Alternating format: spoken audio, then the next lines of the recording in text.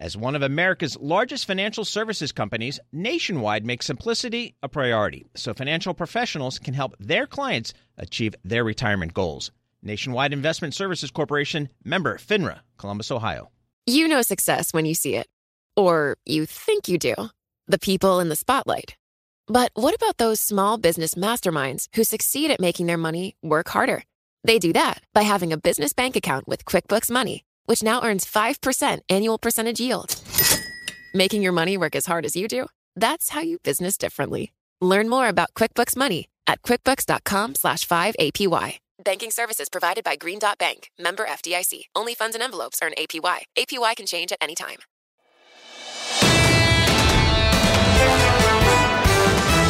This is the Bloomberg Surveillance Podcast. I'm Tom Keene, along with Jonathan Farrow and Lisa Abramowitz. Join us each day for insight from the best in economics, geopolitics, finance, and investment. Subscribe to Bloomberg Surveillance on Demand on Apple, Spotify, and anywhere you get your podcasts. And always on Bloomberg.com, the Bloomberg Terminal, and the Bloomberg Business app. Mohammed El-Erian of Bloomberg Opinion and Queen's College, Cambridge, amongst many other things as well. Mohammed, good morning. Good morning. Thank you for having me. Thanks for being with us. Central bank triple header next week. What are you focused on out of those three decisions? So all three are going to hike by 25 basis points, but that's where the commonality will end. I think the Fed will come across as dovish. The Bank of England will still be quite hawkish, and the ECB will be in the middle in terms of their forward policy guidance. Fed one and done or more to come is a question we keep leaning on. Where are you on that now? So the framing matters. If I go to your framing, which is to adopt the excessive data dependency, which is where the Fed is today, and if I stick to a 2% inflation target, then they will keep open the possibility of a September hike. If I go to a different framing, which is a much longer-term framing that looks at how the U.S. economy functions, then it should be one and done. The trouble is that we have all been pushed into this very short-term framing where it's almost absurd that we talk about data dependency with policies that act with a long and variable lag. But that's where we are. We're long and variable lag, but what we really are is trying to measure some form of algebraic plugins that lead us to a phrase restrictive, or as Dominic Constantine-Mazzuo says, super restrictive. Are we super restrictive right now? We are restrictive. We're not super restrictive, but we are restrictive.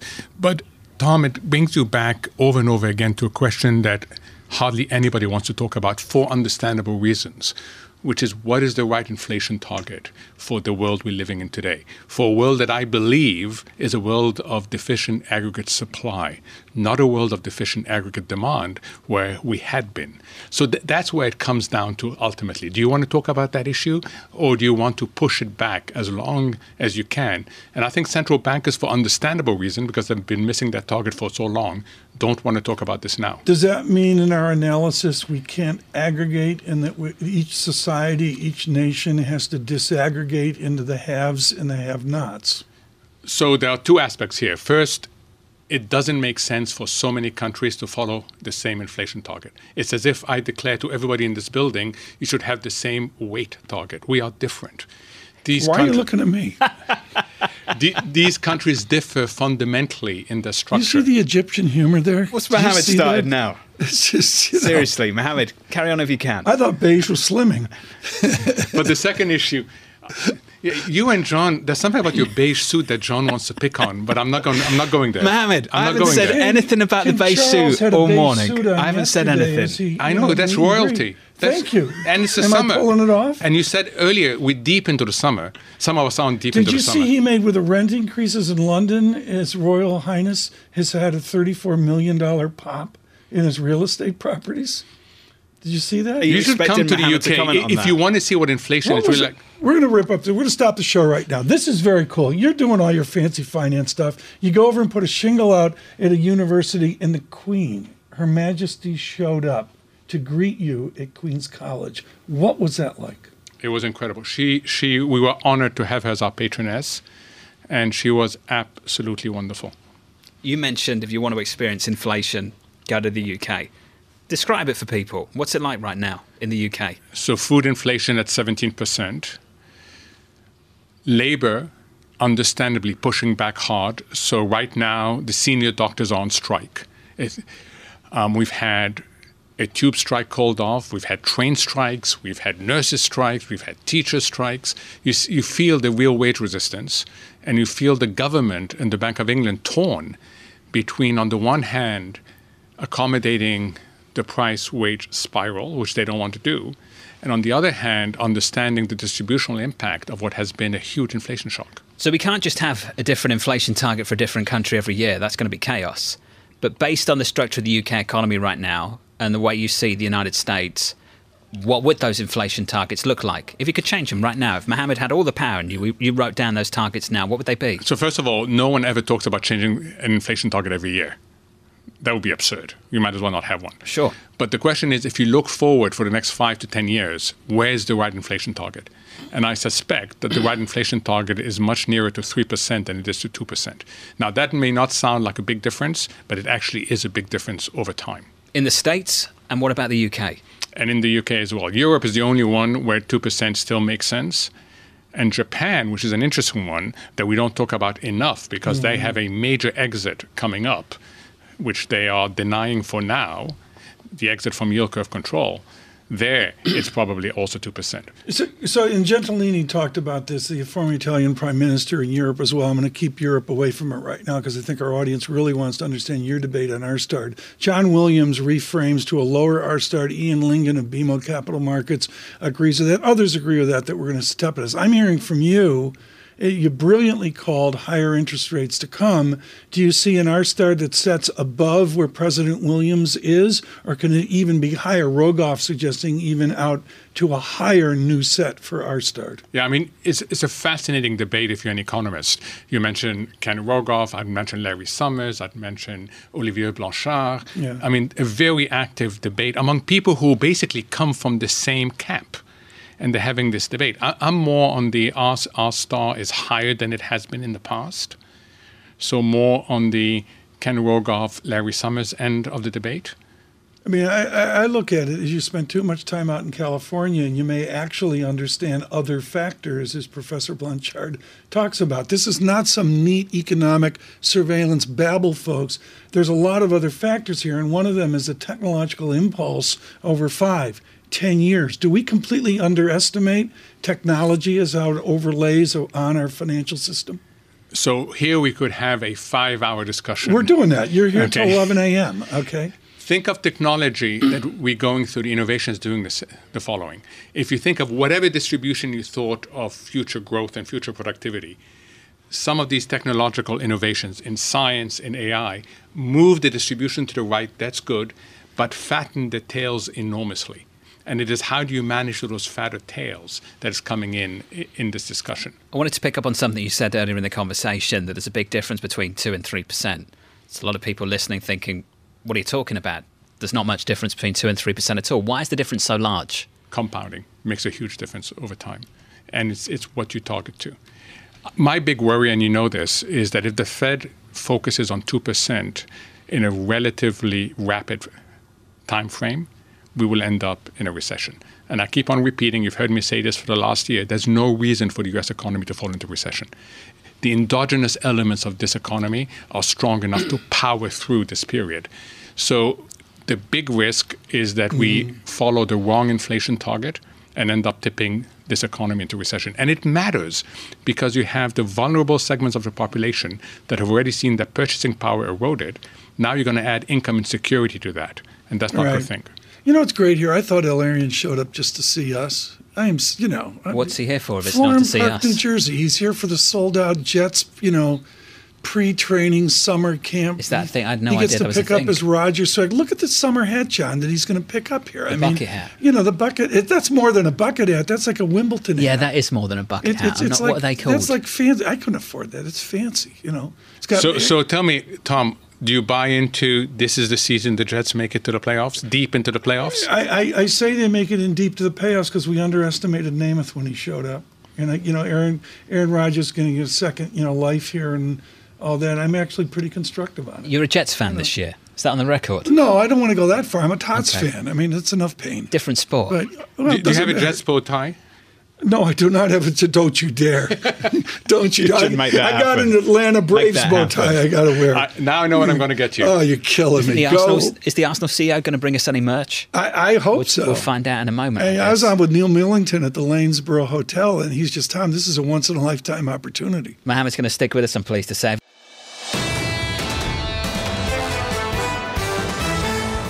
We're going to dive into this right now. And for Global Wall Street on a Friday, we're distracted by the silliness of Barbie or this, that, and the other thing. Well, guess what? There are serious themes ahead, and they are by definition complex. Joining us now out of Columbia, his work for years at Brown Brothers Harriman is Dr. Win Thin, head of currency strategy on Japan. Win, I need a clinic right now. We'd go to Robbie Feldman at Morgan Stanley or you at Brown Brothers Harriman about what they have wrought in Japan. Was it a cultural decision in Japan to rip up the textbooks you studied at Columbia? Was it a cultural decision to impute inflation into the system? Well, hi, Tom and Jonathan. Thanks again for having me. I don't know if it was culture as more just of pure pragmatism. Remember, Japan has been fighting deflation for decades.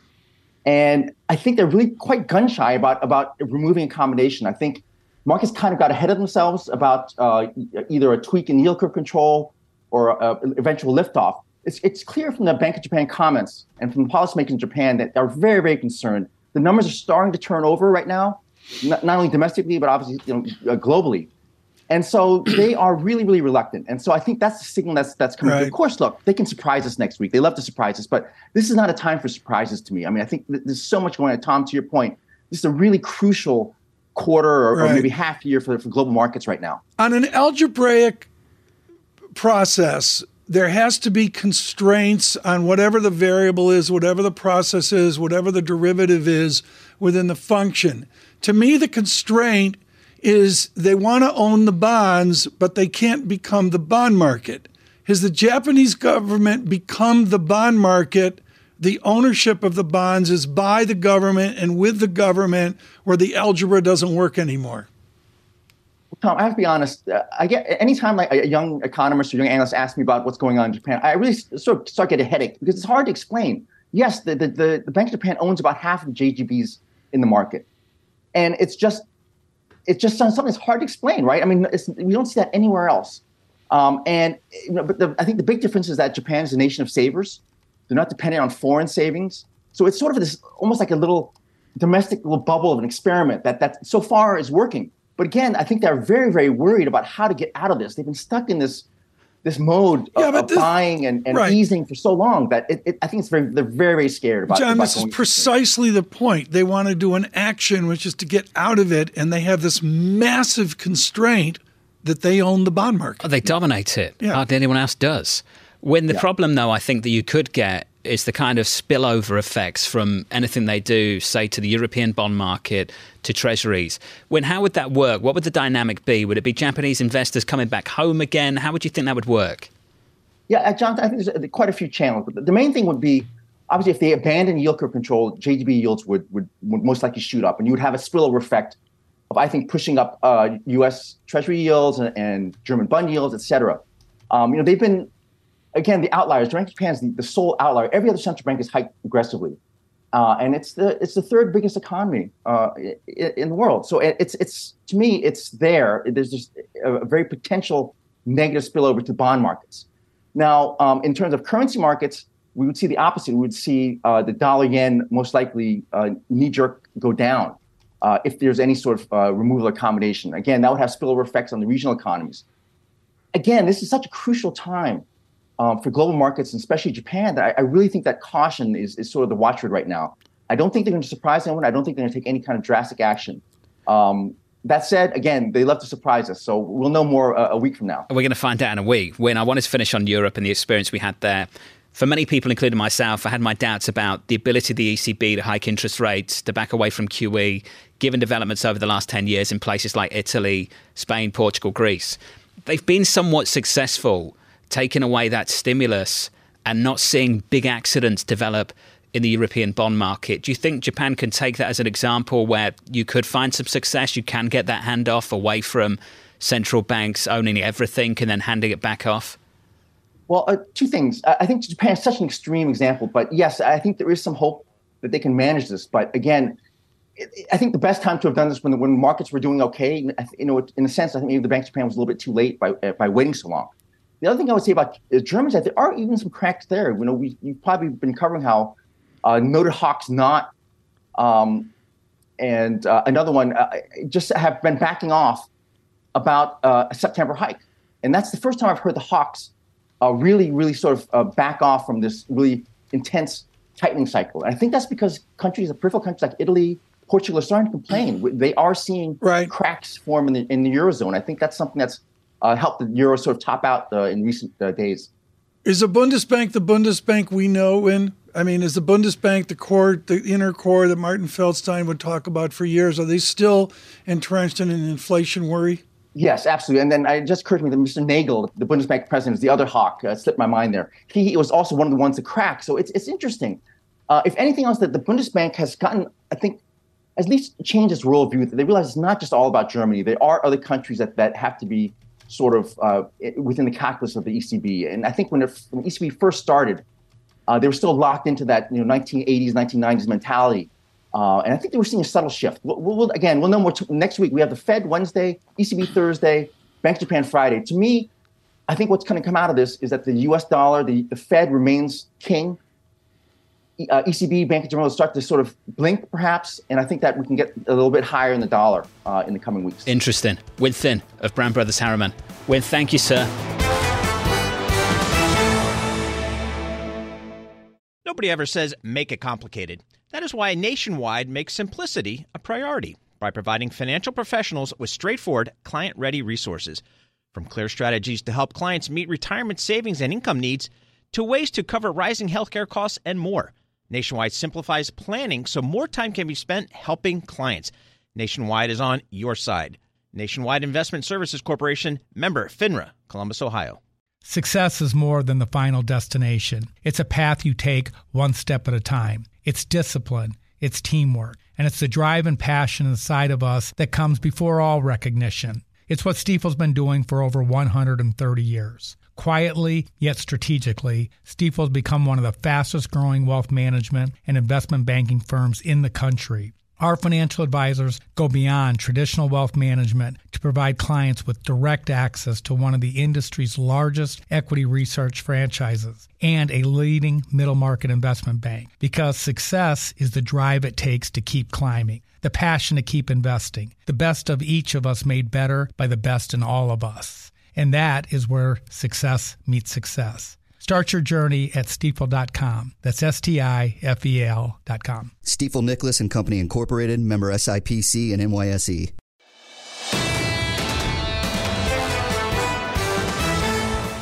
Speaking of pain, it has been a difficult week in Ukraine. One of the great voices there is with Adam Posen and Olivier Blanchard at the Peterson Institute. Elena Rybakova not only has an encyclopedic understanding of her Ukraine, but double barrels it with data science from the University of Virginia. And she follows on in our tradition here to keep Pharaoh happy.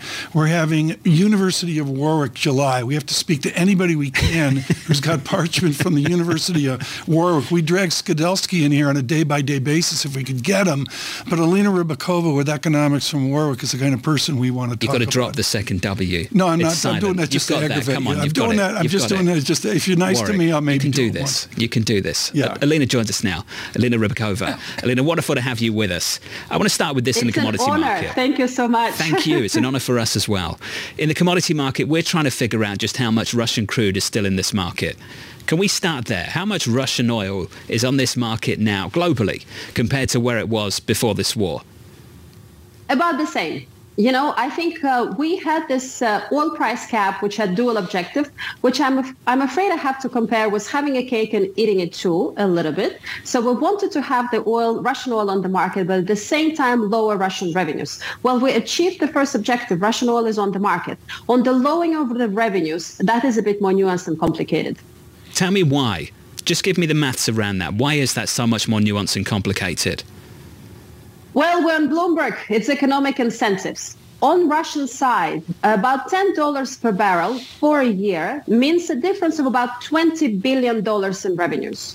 for the companies and for the budget as well. So it's a $20 billion incentive to circumvent the oil price cap. They're putting everything they got in it to be able to do so. If we're not doing the same on our side, of course, there are difficulties. So if we think about the cap, we still have provisions of the G7 shipping and insurance services to Russia.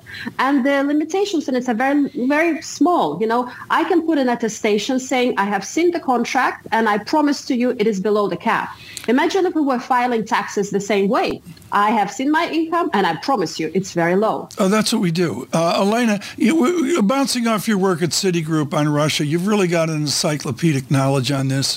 What would be your to-do list for the allies, and particularly for the White House, to make this more strident, more forceful with Mr. Putin?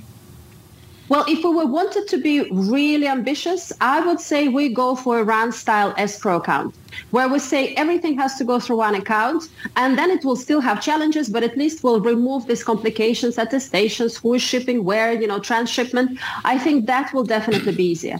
Failing that, we have to tighten the attestation regime. We have to go more seriously. We have to say you have to keep the paperwork. We do risk-based audits. And if we find that the company is still shipping Russian oil above the cap, we're not saying we slap your hand and we prevent you for 90 days. We actually put a proper fine. I mean, Alina, I don't know the details here, but I'm going to assume you summered in Odessa as a child. What is your belief of the fragility of the Black Sea right now, with wheat, with oil, with the new battles there? How fragile is the Black Sea territory this weekend? It's absolute devastation. From Ukraine, more than 90% of all shipment, including grain that we're talking about this week, went through the seas. So the 4 key ports account for 90% of Ukrainian exports. Of course, there is no infrastructure to move elsewhere. This is one of the absolutely key ports. Then the dam that was recently destroyed, that flushed out a lot of dirt from the ground, a lot of sort of sewage, and and mines actually all went into the Black Sea. So an absolutely devastated situation, and it will take years for us to move forward. 1 year of war, I think it's more than 5 years of demining. I look at the demining, and I guess that comes to the military, and I understand your mandate's a bit off the military here, but you do follow the funding of the weapons. We're distracted in America by cluster bombs and their horror. What are you focused on is the next step to provide Ukraine with offense? Well, I think the next step is for us to prevent Russia from getting our own equipment from Intel, Texas Instruments, also some European companies, to assemble that into their military production and use it against Ukraine. So we recently put out a study where Ukrainian Defense Ministry disassembled more than 60 items, and it's kinzhals and it's all kinds of military equipment that we all hope never to become experts in, but we are. And they found that 2/3 of the components in this equipment comes from the U.S. headquartered companies. And what we also find that Russia continues to import. In fact, the levels of the imports are at the same as they were before the war. How does that happen? When we just heard Chairman Yellen talk, the head of Treasury Yellen talk about the the friendshoring and onshoring. But unfortunately, China uses U.S. equipment, U.S. parts, produces that, and ships it to Russia. Or we have countries on shipping, saying maybe Turkey or UAE or others, buying it from the U.S. and again shipping it to Russia. So unfortunately, on one hand, we're supporting Ukraine with everything that we've got. Unfortunately, on the other hand, Russia is getting our own equipment to use against Ukraine. Chair Yellen, Vice Chair Yellen, TK, I confused that for years. Never mind Treasury Secretary Janet Yellen. I did the same thing. Adam Posen's never done that in his life. Alina Rybakova Adam Posen nails it every time. Of the Peterson Institute for International Economics. Alina, thank you. Thank you for being with us.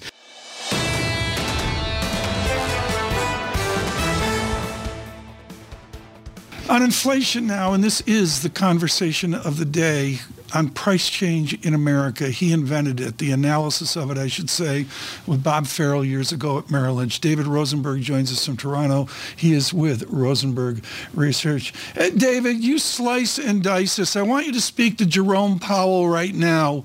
Is the deflationary vector, is it in force, and will we stay with disinflation into 2024? Well, I think the disinflation trend Tom, will be the primary trend. We're going to have a bit of a bump, though, in the next month or two because the CRB has taken an 8% jump since the end of May for the reasons that you folks were talking about. And the question is, how the Fed's going to treat that and whether it's going to be temporary or permanent. This run-up we've had really across food prices in the commodity markets and also what's happened with oil coming off the bottom. Mm-hmm. If this was happening with a 4.5% to 5% unemployment rate and we had excess supply in the economy, not a problem. But at a time of full employment, this bounce we've had in commodity markets and in the context of the wage settlements we're seeing, I think has to be on the Fed's mind. So I would say that the primary trend is going to be towards disinflation into the next 12 months. But I would say that the next couple of months is going to challenge that view. Are we beyond the pandemic? Are we doing traditional economics now, whether you believe in ISLM dynamics or you believe in factor dynamics, whatever, microeconomic foundations, whatever it is? Are we beyond pandemic analysis? I don't think so, Tom. I think that we're still seeing a lot of the after effects. It's one of the reasons why, look, yesterday, nobody seemed to care too much that the Conference Board's leading economic indicator declined for the 15th month in a row. It's already gone down enough and far enough from the peak of December 2021 that the recession should have started. The inverted yield curve has been more than a year. It's very deep. The dispersion across all yield curves would be telling you that the recession should be starting.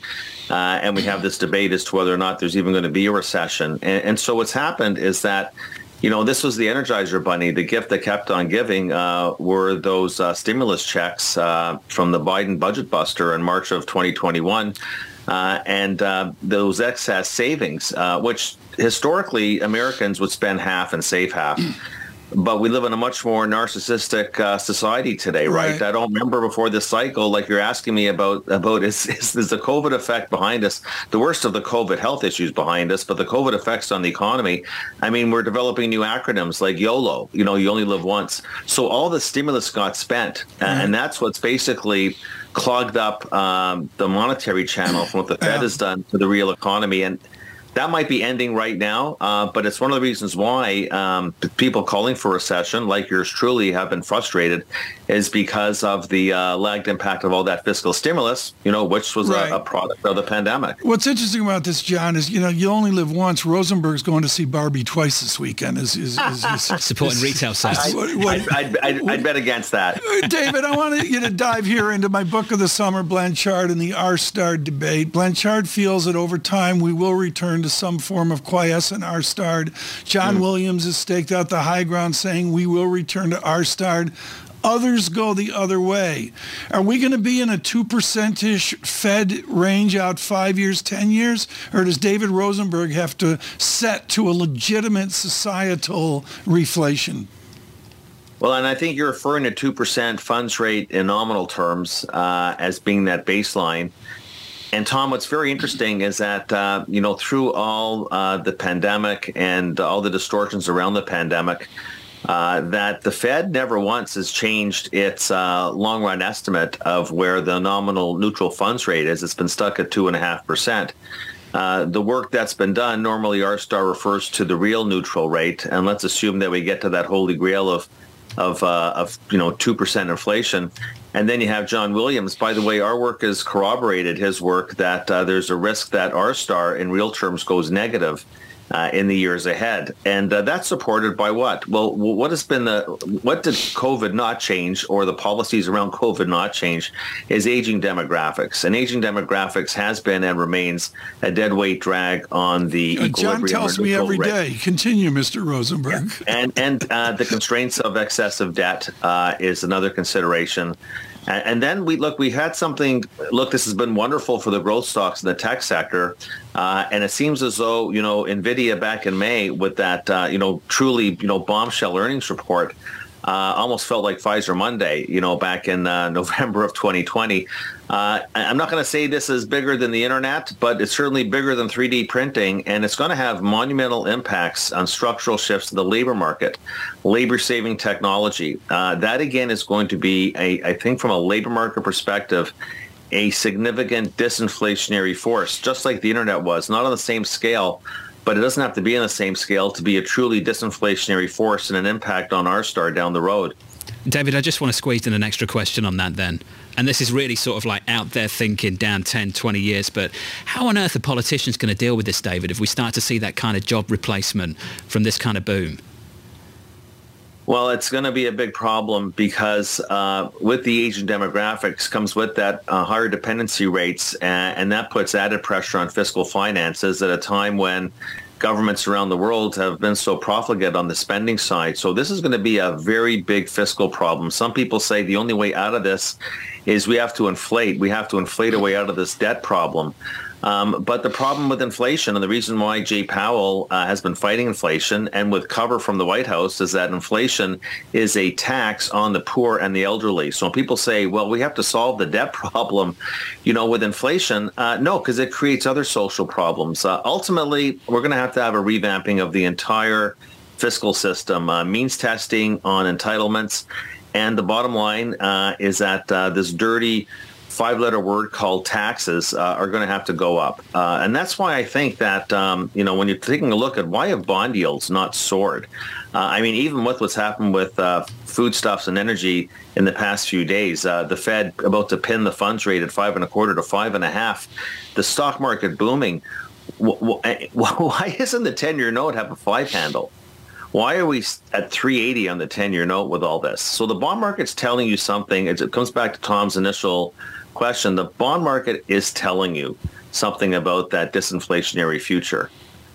So I think that in terms of how governments deal with it, I think this era right now that we're seeing a fiscal rectitude is going to have to switch towards fiscal tightening down the road because this is not sustainable.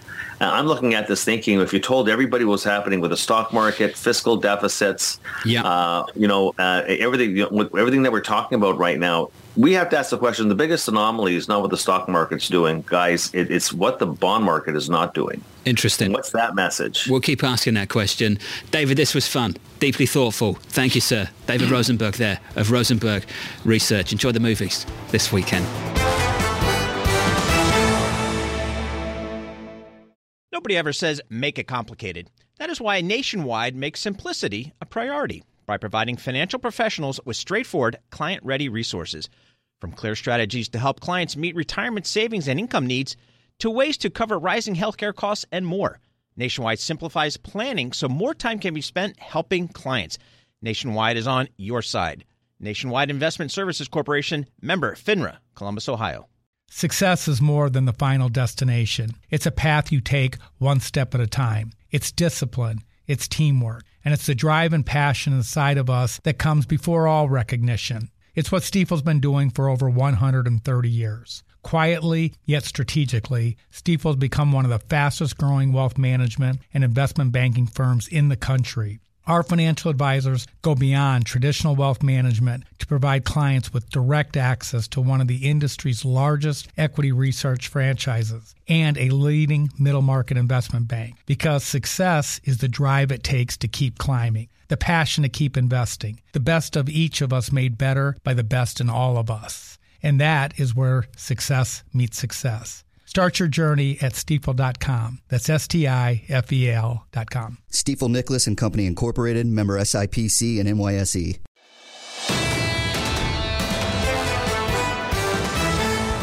I can't believe we've got a Tottenham fan sitting opposite the Arsenal CEO. Vinay Venkatesham joins us now. Vinay, great to see you, sir.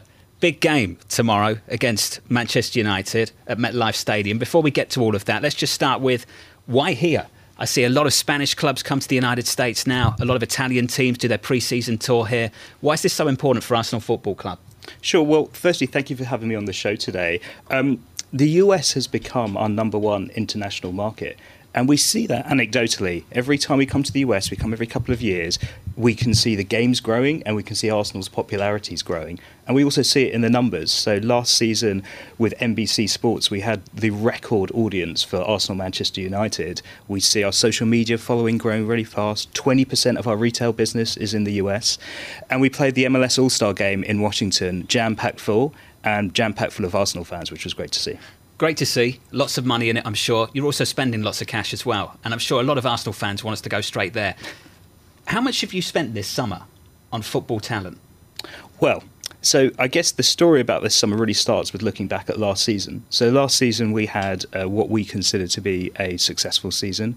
We took the title race right until the last weeks. In the end, we finished second rather than the first that we were fighting for.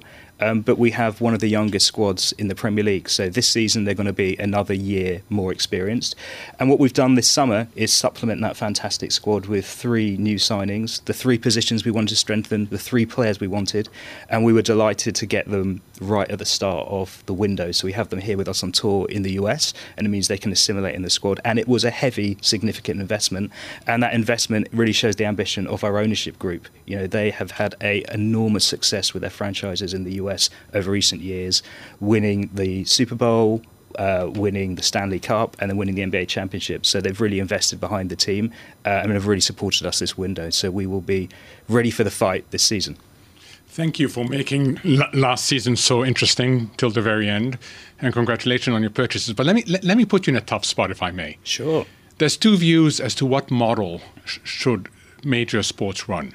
One is the UK model, where you don't have forced equalization, where you have relegation.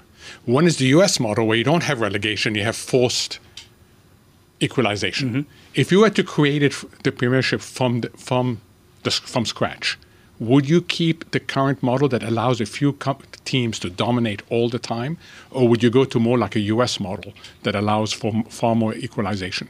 I'd keep the model that we have at the moment, and I think it's proven. The Premier League is the world's biggest league in the world's biggest sport, and I think one of the reasons the Premier League is so successful is the broadcast distribution in the Premier League is actually relatively equal. So the top club in the Premier League gets roughly 1.8 times the bottom club in the Premier League. So we try and keep the revenue distribution as equal as we can to make sure the league is as competitive as it can be. And it goes in cycles. Sometimes you have a period where teams dominate, and sometimes you have a cycle where it's more competitive. I'm rooting for Sheffield United. Sheffield this year? Sheffield United. Me and Joe Elliott, destined.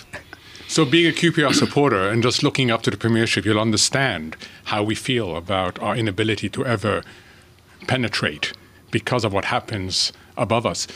But let me ask a question. So you're seeing all this US support come to Arsenal. And I'm hearing there's a lot more interest in soccer, as they call it here, on yes, there. They do. Is this a pull factor or a push factor? Is this people being pulled by the fact that NBC is covering more games? Or is it the fans that are pushing people to talk more about UK soccer, including Tom and John? I think it's a little bit of both. I think NBC have done a fantastic job for the Premier League over a long period, both in terms of how they promote the game and how they've also educated the audience around all things football. And we see it in their viewership numbers. I think NBC's viewership numbers last season were 20% higher than the season before. We've got our game tomorrow at MetLife. It's going to be a sellout. It's going to be our biggest ever game from a revenue perspective that we've ever played in the US. And I think it's going to be MetLife's biggest ever soccer game that they've had in their stadium as well from a revenue perspective. So the demand is really, really, really there, and it's growing really quickly. Got to talk to you about Saudi involvement in the game, increasing through this summer, particularly over the last couple of years with that purchase of Newcastle more recently. What does it feel like as a CEO of a football club to be competing with a country? Not a single person, but a nation. What does that feel like? Do you feel like you're doing that now, this summer? Well, the Premier League, one of the reasons the Premier League has been so successful is because it's so unbelievably competitive. And, you know, Newcastle are another team that are stepping forward in that competition. They had a very successful season last season. They're in the Champions League. So it's always a dynamically changing market. Another big change that everybody's been talking about this summer has been the number of players they've actually transferred to Saudi. So that's another interesting development in the game. It's new. It's a little bit too early to know how that's going to affect the Premier League, if at all. And we'll all be watching with interest. Long ago in my youth, I saw the Rochester Lancers and a wonderful guy named Charlie Schiano try to make this happen. And the fact is, it was perceived by me and everybody else in America as minor league football. What is the symbolism of Messi going to MLS now? Does he take them from minor league football to something new and different? Well, the MLS has been on, as I understand it, a good growth trajectory over many years. The league's expanded. There's been a number of expansion franchises. For us at Arsenal, we want football, or soccer as we may call it here, to grow in popularity. So we want there to be a vibrant, healthy domestic league in the MLS.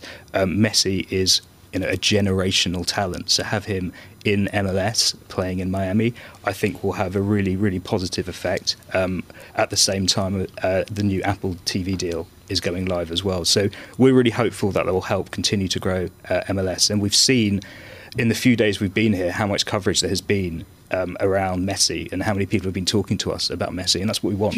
We want that conversation to be going on. Do you think Harry Kane could come to MLS? I'm sure that Vinay would like Harry Kane to get out of the Premier League, to be honest with you. Just I won't ask him directly I'm trying about to show that. my deep knowledge. The Apple deal, Vinay, I've got 45 seconds, but I want to squeeze this in. The Apple deal's huge. For a football player to get a slice of the TV money directly like that, do you see more of that happening?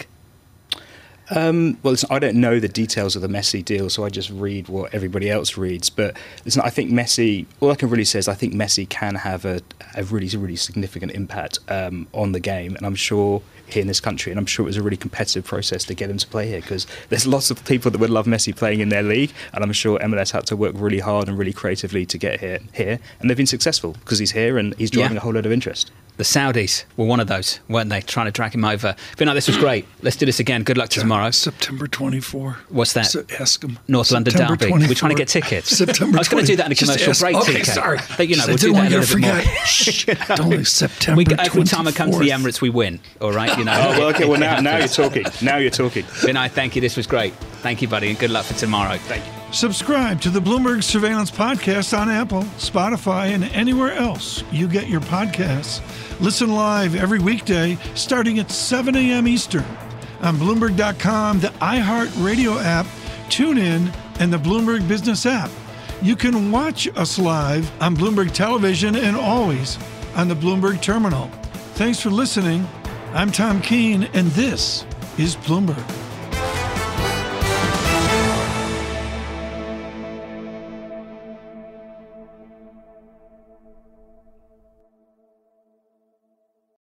Collaborate for a greener future at the Bloomberg Green Festival, a groundbreaking celebration of the thinkers, doers, and innovators leading the way. From design and culture to technology, science, and entertainment. Hear from inspirational speakers and immerse yourself in climate solutions. July 10th through 13th in Seattle. Title sponsor, Amazon. Official airline, Alaska Airlines. Get 20% off using promo code RADIO20 at BloombergLive.com/Green Festival.